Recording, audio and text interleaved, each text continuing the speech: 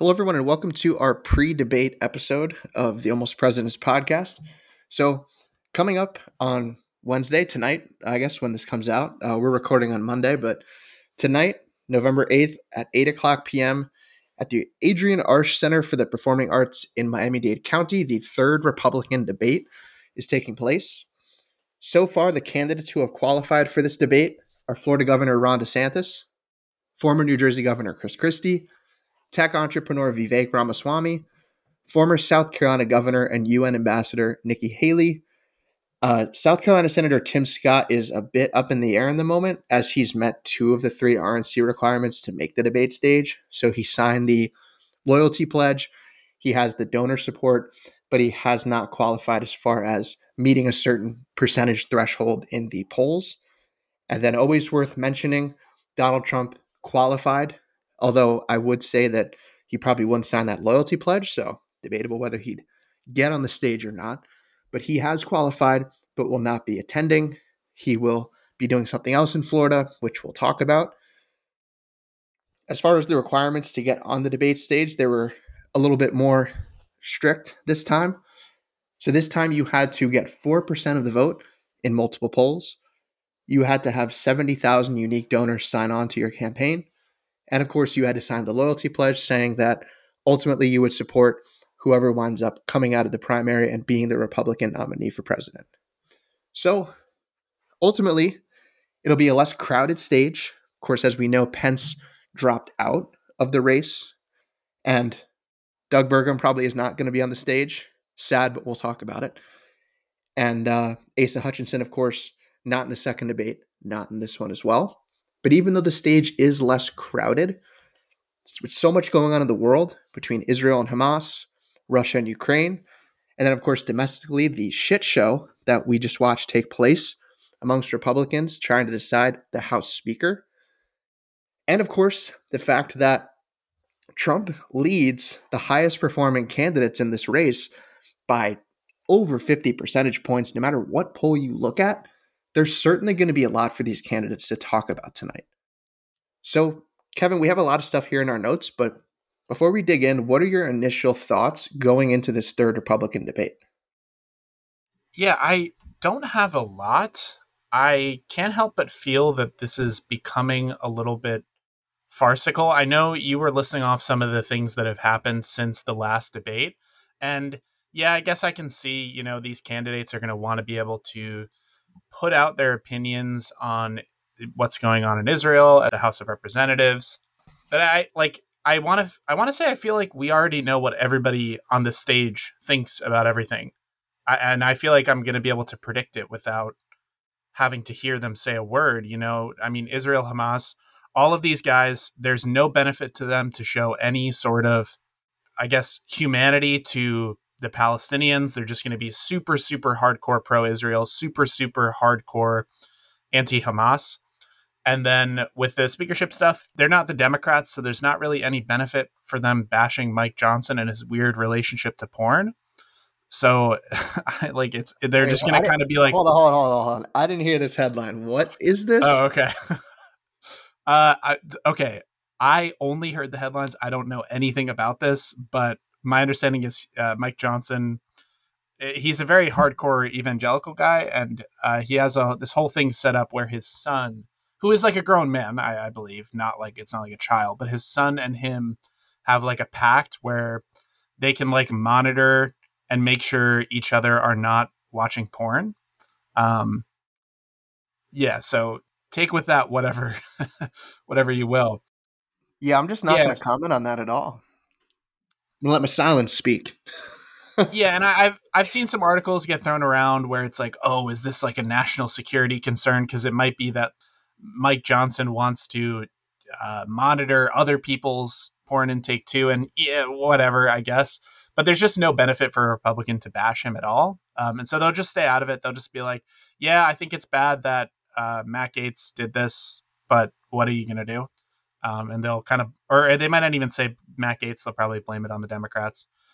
So yeah, I have a hard time seeing what interesting things could come of this debate at this point. That's I guess what I would say. And as far as what you're saying about the House speakership, I think that might also be something that is just going to fall on the moderators? Is that something that they're going to bring up? Or is that something that one of the candidates would be stupid enough to walk into? Because, yeah, like you're saying, I don't see any benefit to bringing that up. My initial But I think thought. the I think the hosts will almost certainly bring it up, right? Don't you agree? Yeah, you're probably right. I mean, we do have Seems Lester like a Holt Yeah, it still moderating seems this, like among it's a others. newsworthy thing, right? Yeah. Yeah. I mean, I think at this point we are. I mean, aren't we essentially pretty much a year out to the day to the election? If these candidates want to go anywhere and use the debate as a place to do that, this debate has to be a referendum on Trump. And they have to figure out some points that are really going to stick. I don't know what those are. And I think that's the name of the game is none of them have figured it out. To shake these people loose who are just clinging on to Trump so tightly, if it's even possible to shake them loose. Because ultimately, Trump's not going to be there. And there's no point in them attacking each other because ultimately all that they would be taking away is like the Nikki Haley could take away like the fraction of a fraction of the voters that want to elect Vivek Ramaswamy or like Yeah. Chris Christie or something like that. They have to all go at Trump guns blazing.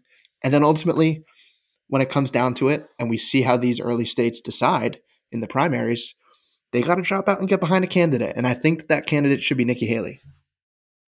Yeah, I agree with most of what you're saying. I would also add that it might be too late for this approach, of making it a referendum on Trump. The first and second debates should have been that as well, because, what are you doing in this race if you don't think that there's something wrong with Trump as a candidate? He is massively ahead. There's a reason people aren't on the Democratic side in as great numbers jumping in against Biden because they don't think there's a problem with Biden, right? But if you're jumping in with Trump, who has clearly a majority support with the people of the Republican Party, at least, you must think there's something wrong. So why can't you say it on a debate stage? And I think that's what any reasonable person looks at this situation and says.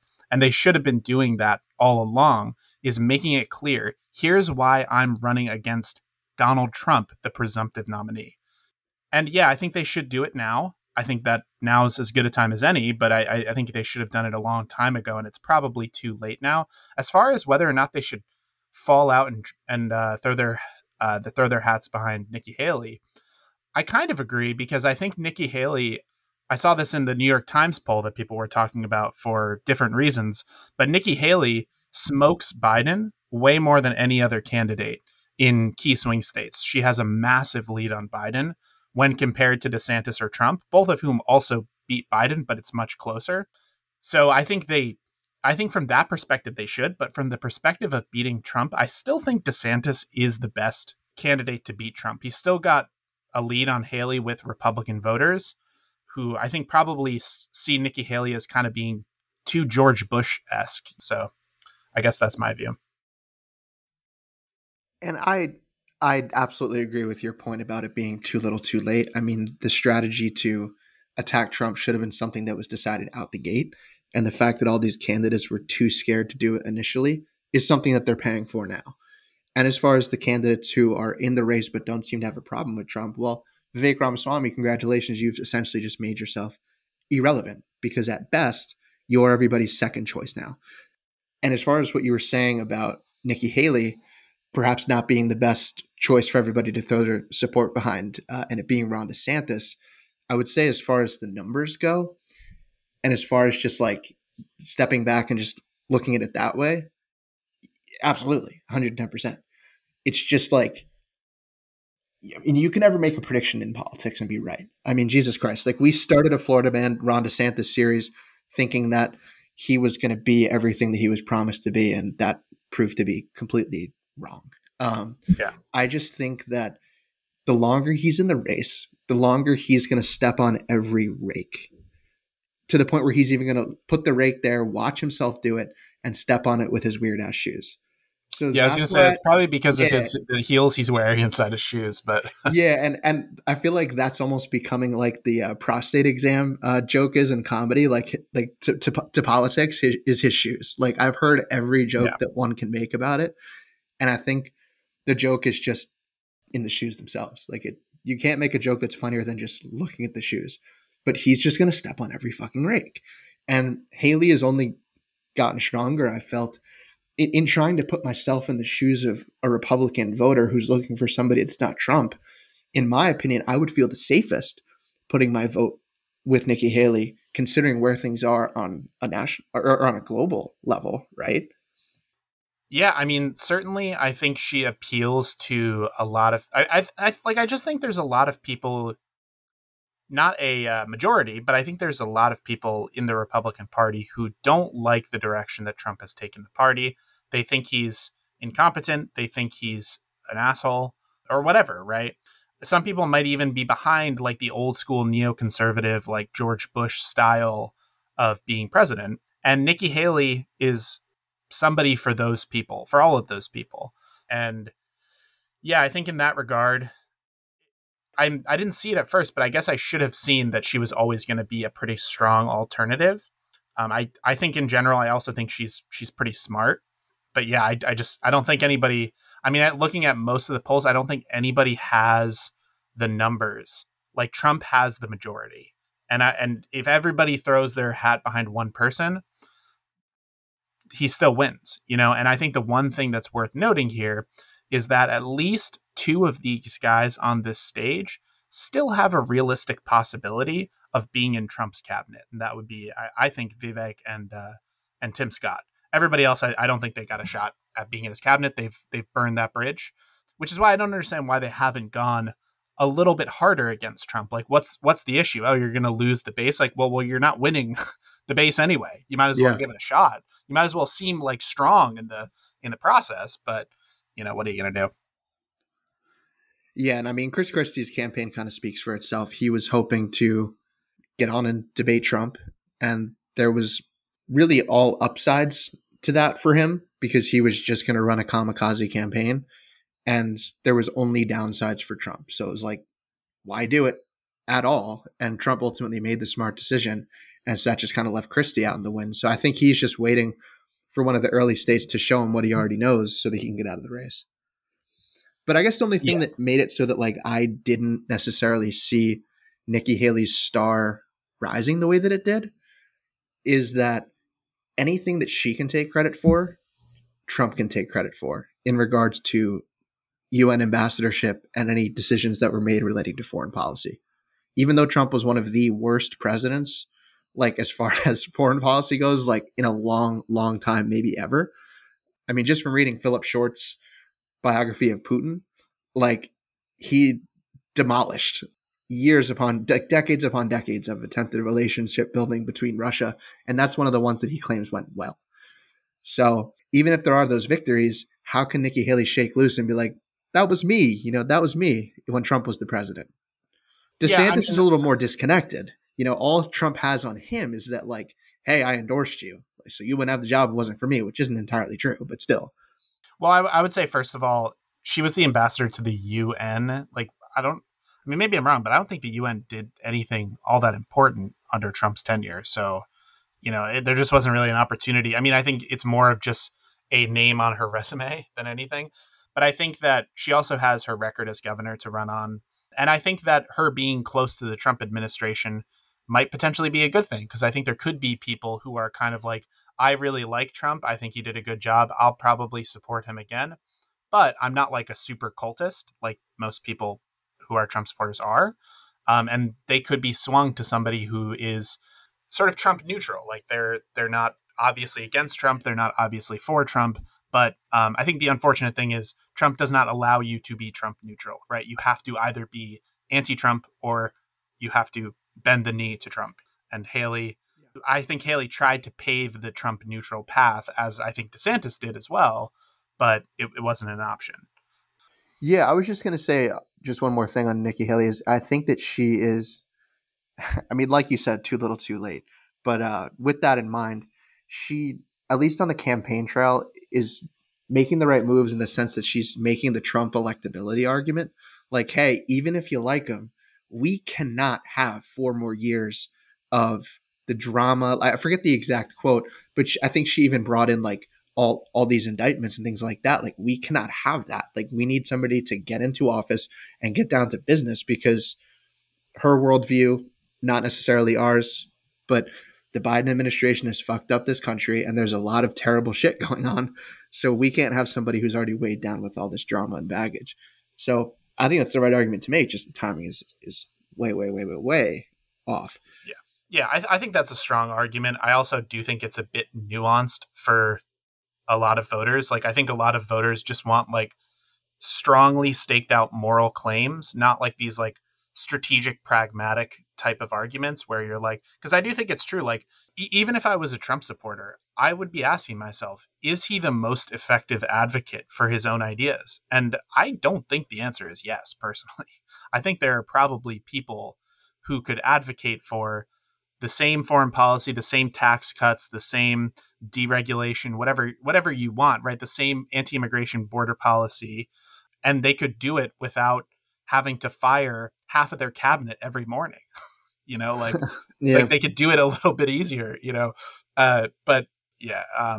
Anyways, I think we should move on to, I think, something that's going to be a key topic in this debate, which is what happened in Israel about a month ago now, with Hamas attacking Israel.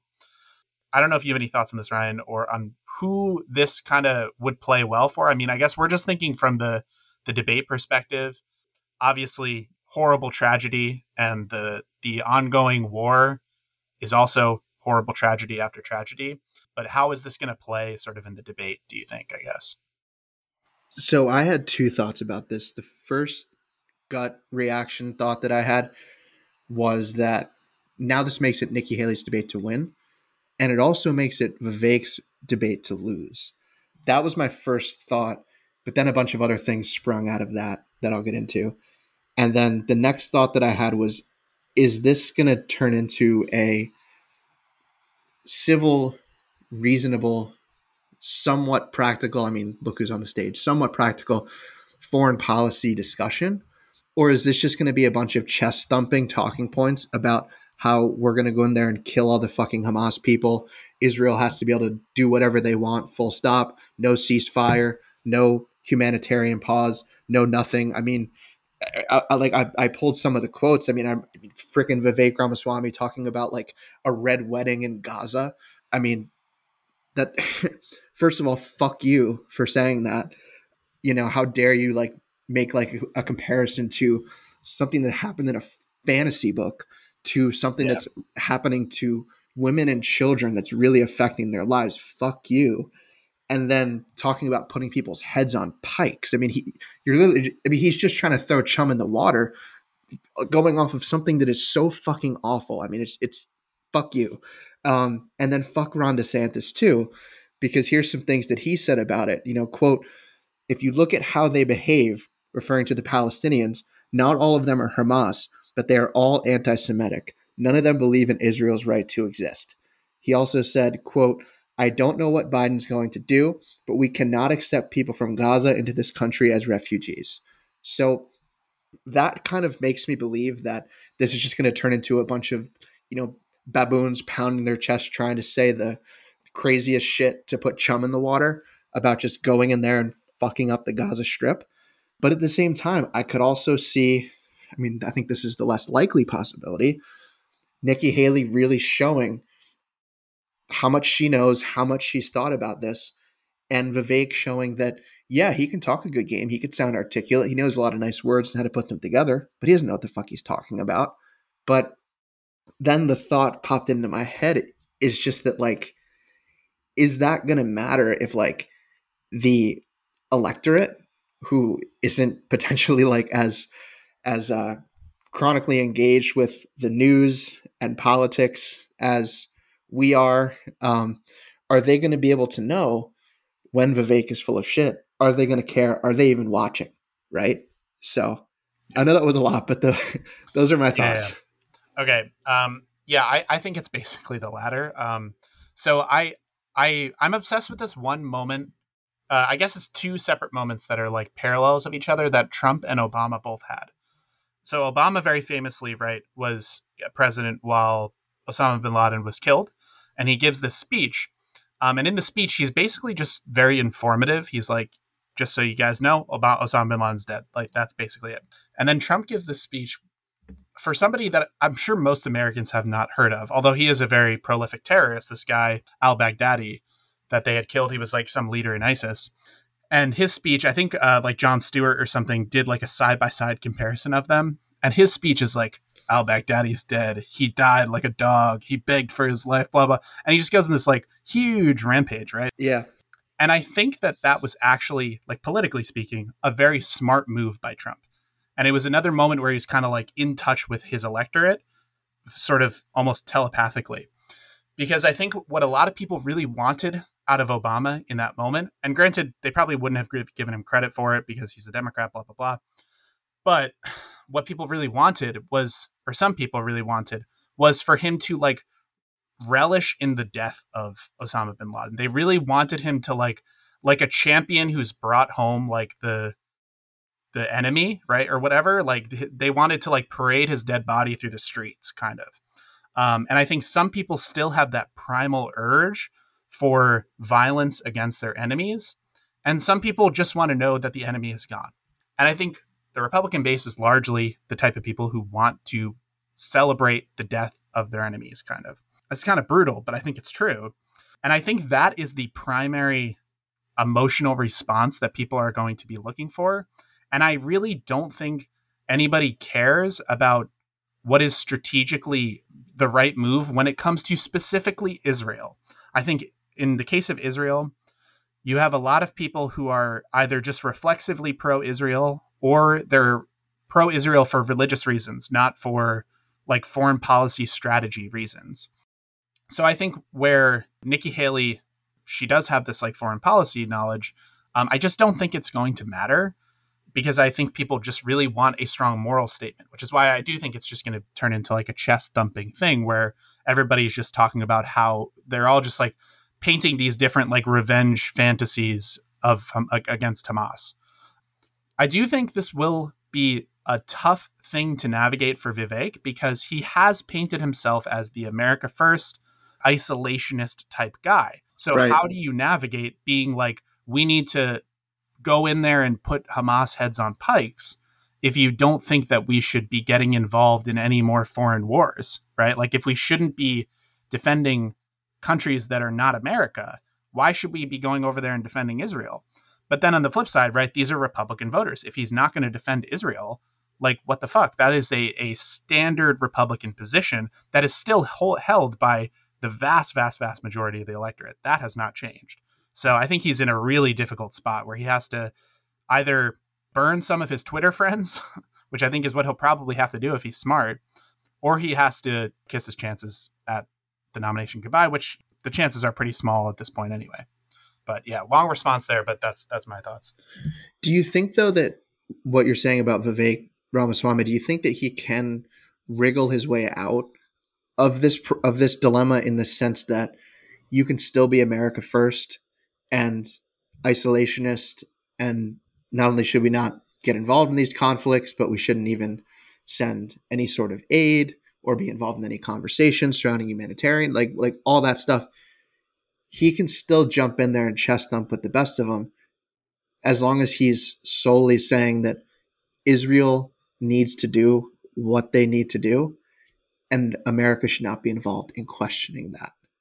Like that almost would kind of clear him of having to like go any deeper than that. It's just so weird to talk about the Republican Party. Like this is the party of Reagan, right? And they're kind of like just isolationists. I mean, that's going to, I think, run him into the problem of everybody else on that stage is going to be willing to promise aid to Israel. Everybody, why wouldn't they? Because it's just the obvious, it's the obvious move if you're a Republican. And he's going to have to stand up there and say, I don't think there should be aid to Israel. I don't think we should help them. And he's going to have to stand on that position. And he can try to dodge if he wants. But I think he's going to then continue to give people the impression that he's a used car salesman who is shifty, lies, and doesn't really have a coherent policy towards anything. That's my kind of, I think he's pretty fucked on this and he should just avoid this if he can help it, which he can't. And ideally, the other candidates preparing for this debate will not let him avoid it and will kind of step on him a little bit for it and make him say something about it. Yeah, I mean, well, the real move that he should make is he should just say he will support Israel. Like he will offer aid to Israel.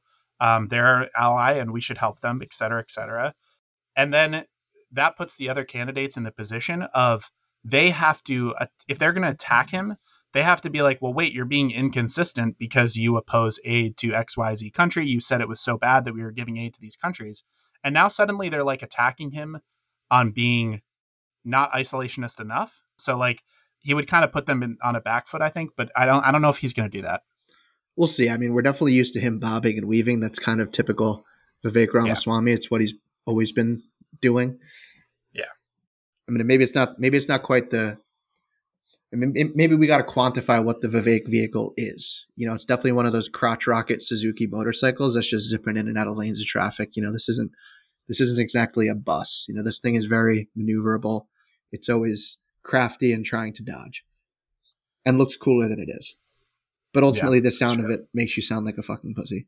I thought of this, or I found this interesting little tidbit that kind of brings us back to the speaker stuff. So Mike Johnson, the new speaker of the House, there's been a lot of talk about this. I think it wound up getting killed, but the Speaker of the House introduced something where basically they were trying to tie aid to Israel to all of these different Republican policy goals, such as cutting aid to Ukraine or cutting IRS agents. So you wouldn't be able to get aid to Israel unless you also cut off X number of IRS agents or you cut off X number of dollars aid to Ukraine, right?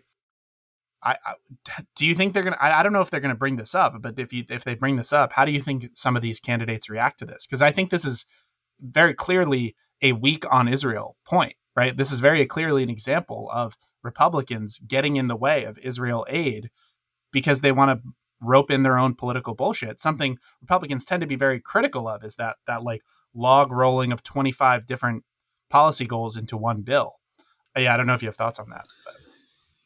Yeah. Now that you bring it up, I guess I have a few, but I think I'd be more interested to hear what your thoughts are, because I think you seem definitely better read on this one than me. I just was aware that this is something they were trying to do, but not much more than that.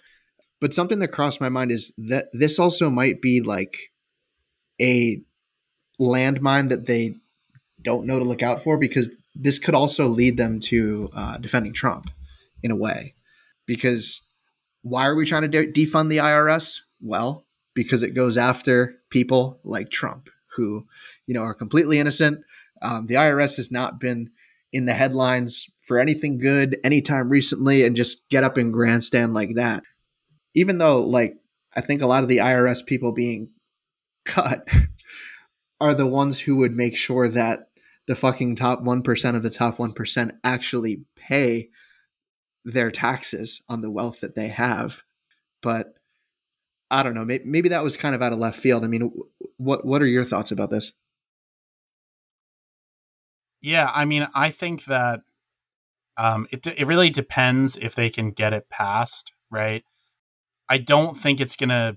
I think like if it gets passed, it could potentially make Biden look bad for not signing it. From the perspective of the candidates in the debate, I think they'll probably come out for it, because I don't think people think about the fact that when you do this, right, when you like group two things together like this, you make it harder for the bill to pass, right? Because now suddenly large groups of people who otherwise would have been totally on board with aid to Israel, lots of Democrats support aid to Israel. Like now they're not so sure, right? Because now it's going against some of their policy goals. So I don't think most people think that way. They're just thinking of like, I want this, I want the aid to Israel, and I also want the IRS agents cut, right? And I want both things. So if you put them together, that's even gooder, right? So I think probably just being like, yeah, that was a good decision is what's going to happen. I do think they're probably supporting something that makes it a lot more difficult to actually get aid to Israel. Absolutely. I don't know if anybody will call them out on that though. Like, I don't know if anybody should stand up there. I don't know if anybody will stand up there and say this is an emergency and we need to get that aid to Israel ASAP. Like, I don't think anybody will have the balls to stand up there and say that, because then they're coming out against some of these things that people like, which is like cutting IRS agents. Yeah, and what you said about that bill is absolutely right. I just think that Republicans are happy to be blatantly hypocritical, and it hasn't really cost them anything to do so. And then also, I don't know really any of the other moderators aside from Lester Holt. I didn't look too much into them, but I mean, everybody knows Lester Holt. I'm hoping that since he is, because I feel like these last two debates, am I wrong about this? But in thinking that the moderators were super conservative leaning, whereas Lester Holt is not, that way, and he can be a tough, interviewer when he wants to be. I'm hoping that he can put the screws to them on exactly things like this. I hope so too. I do think one of the things that's super annoying is I do think a lot of these moderators, one thing they have to keep in mind is that if they're too tough, then they risk alienating the Republican Party for future debates. And then, like, the party doesn't want to call on them to do debates in the future. And so they have to play this kind of balancing act, I think. And it's dumb, but it's probably the way it is. I do hope he asks some tough questions. I wish people in these debates would ask tougher questions, but who knows if it'll happen. Yeah, like I agree with you. Last time, I think that the past couple debates, I think Brett Baier was up there. I know Brett Baier. Yeah. I think he's soured on some conservatives just because he attempts to be an objective journalist, but he is very conservative. How dare he? For sure. Yeah, right. Like, but he is very conservative leaning for sure. I've listened to him. I actually used to occasionally listen to. He had a podcast for a while that I occasionally would listen to, but the audio quality was so bad that I had to stop. Oh, really? Come on, dude. Yeah, right. With like a Fox News host, like one of the top Fox News hosts, and that's unbelievable. Audio quality, it was terrible. It was like he was talking into a phone, dude. But he should give me a call. I'll put through Audacity for him and send it back. Yeah, well, I haven't listened to it in years. Maybe it's improved. I don't know, but because I would say, like, even if Vivek Ramaswamy's podcast is good quality, like, dude, it doesn't take much. Like, just get a producer. Yeah, it's easy. Yeah. If you have money, just pay a producer. You literally don't have to do anything at all. Like, yeah, I mean, we're a little salty about Zencastr, so I don't want to promote them too much. I'm already doing too much by saying the name, but like, they've done halfway decent for us in producing our show. But I don't want to get super in the weeds about podcasting, although I think there are a few people who listen who have podcasts or are definitely podcast geeks. I did want to bring up, this is kind of swerving perhaps more to domestic things. This is a home game for Ron DeSantis. I would argue that it's kind of like a de facto home game for Trump. I know that Trump is a New York guy, but he has been living at Mar-a-Lago. He has been, doing a lot of campaigning and hanging around in Florida. It's where he keeps all of his classified documents and stuff like that. So I'd call him a Florida guy too. DeSantis, like, he's campaigned on this idea to make America Florida. It's the subtext of his book. At least initially, he was kind of campaigning on a lot of his accomplishments in Florida, or at least he should have been. Is this a golden opportunity for him to make the debate like about that? Like give him a chance to kind of showboat. He's in his home state to talk about all that he's done there to advance the conservative agenda in Florida. Because objectively, he has accomplished, a fair amount. Although there is, worth mentioning that abortion bill that a lot of, conservatives have soured on, including Trump, as far as the severity of it. I believe it's like 6 weeks or some shit. What do you think about that? I mean, I don't think it's going to make that much of a difference, it being a home game for him, but I did think it was at least worth mentioning. I feel like we've kind of learned that these debates just aren't a huge W for DeSantis. I think he does fine. I don't think he does that. Like, he doesn't do as bad as I thought he was going to do. Like, I think in that first debate, a lot of people did come out saying that they thought he did pretty well. I didn't think so, but a lot of people did think that, like voters and whatnot. So, I think he does okay, but he's not a debate guy. He doesn't get these like big ticket moments where he owns somebody on stage and he really like holds them to account. He isn't that kind of guy. And so I I have a hard time believing that any debate of any kind in any place, it could be in his literal mom's house. I don't think it's going to be a huge win for DeSantis. Might not be a huge loss either, but it's not going to be a huge win. And I don't think anybody is going to post up a big enough win to make a difference here, personally. No, I mean, ultimately, these people are fighting for, like, it's the table scraps isn't even an apt enough comparison. It's less than that is what they're fighting for.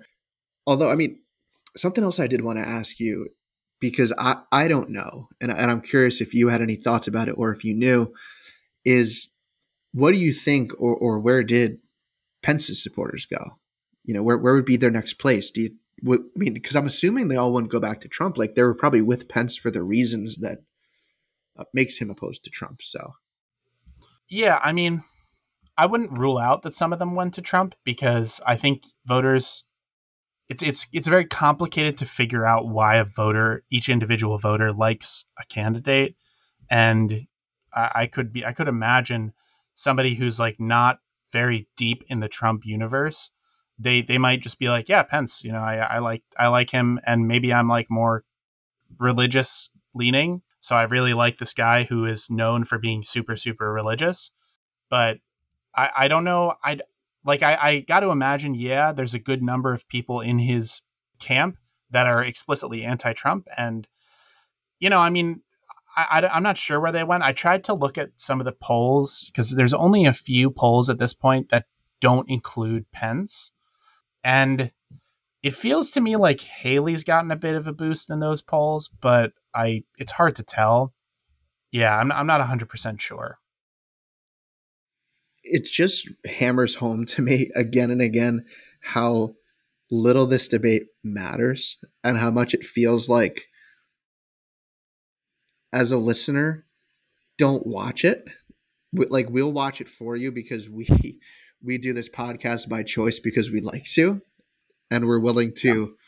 I mean, I like watching debates either way, but like, it's just it's not worth watching. It doesn't matter. And like, when they take away, I mean, like, it's like you said towards the beginning of the podcast, like when they take away percentage points from each other, it does not matter. Like, if you're not taking away percentage points from Trump, you do not even have a snowball's chance in hell of being the nominee. I guess for context, I can read off just some of the results from this most recent poll. It's Rasmussen. I feel like Rasmussen is reasonably reliable. I think some people don't like it, but to the extent that they don't like it, it's because it's too right leaning. So I think it should be a good indicator here. And in this Rasmussen poll, Trump has 50% of the vote. The next highest person is DeSantis with 12, right? So this is a plus 38 Trump poll.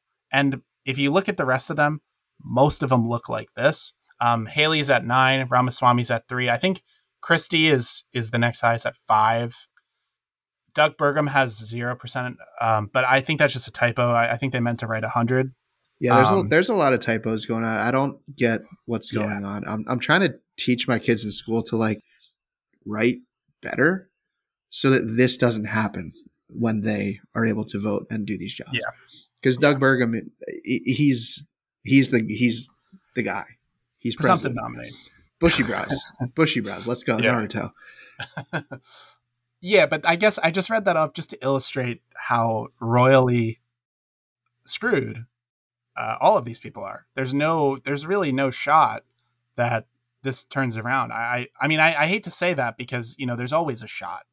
But I think most of these people are probably at this point banking on either getting some sort of cabinet seat in the case of a few of them, or they're banking on Trump going to jail and somehow being forced to drop out.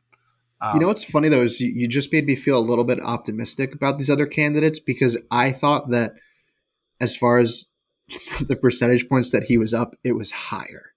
And I think even at the beginning of the episode, I might have fucked up and said that he was like 50 points, 50 percentage points ahead of everybody.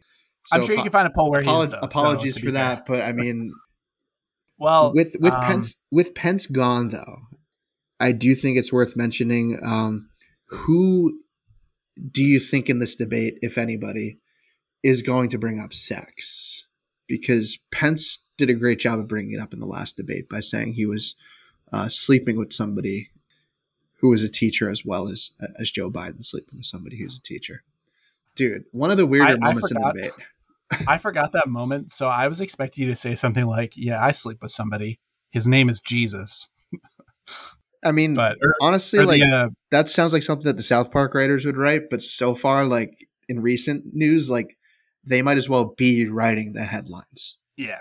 Well, there is a great scene from It's Always Sunny in Philadelphia where Charlie is pretending to be like a preacher or something, and he's like, "I'm in love with a man named Jesus. Does that make me gay?" Yeah, I love that Yes. episode. Yeah. Which, yeah, I thought that was what you were going to say because I forgot about that quote. But yeah, that was a super weird, definitely one of the weirdest debate moments like ever. Yeah, I mean, a lot of people like that one. My favorite, and look, it might not be a popular one. It might not even be one that people have thought about at all since. But my favorite is still, and maybe it's the New Jersey in me, when they asked Chris Christie about aliens. Yeah, that And was a good Christie, and one. Christie was just like, What the fuck did you just ask me? Like, we're not even Yeah, talking that was a about good one. aliens in terms of immigrants. Like, you're literally asking me about outer space aliens right now and what I think about them. Like, what the Yeah. fuck? Yeah, that was a good one. But no, I mean, I think the most likely outcome in which somebody brings up sex is if Scott gets too Yep, if Scott. he gets it all out of pocket, somebody's going to make fun of him because he's a virgin. It's got to happen.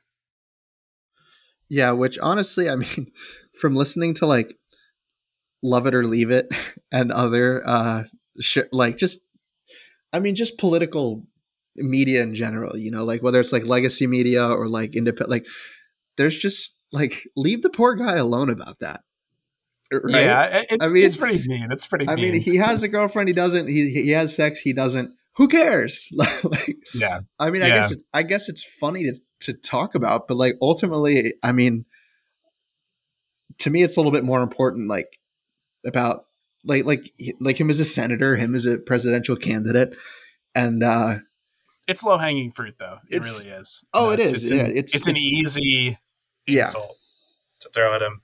But look, if the guy's saving himself for marriage and he's serious about that, who's he hurting? Nobody. Yeah, look, hey, power to him. If that's what you want to do, go for it. Mrs. Scott is out there somewhere for him, waiting for him. Yeah, for sure. She saved herself too. Well, all right, folks, that's about all we have as far as stuff that at least occurred to us to keep on your mind as we prepare to go into this third Republican debate. Don't watch it, but I don't run your life, so if you want to watch it, watch it. And again, it's going to be tonight at 8 p.m. You could look up where to watch it. As of right now, we're going to see DeSantis, Chris Christie, Ramaswamy, Nikki Haley, maybe Tim Scott, and then in the meantime, Trump is doing some kind of a rally where I think he has his spin doctors tuned into the debate so he can clap back live if they talk shit about him. So at the very least, it'll make for good television if you are able to disconnect yourself from caring about America and how important this is at a very scary time in the country and in the world. So with that, we will leave you. Be well, and we hope that you enjoyed the show.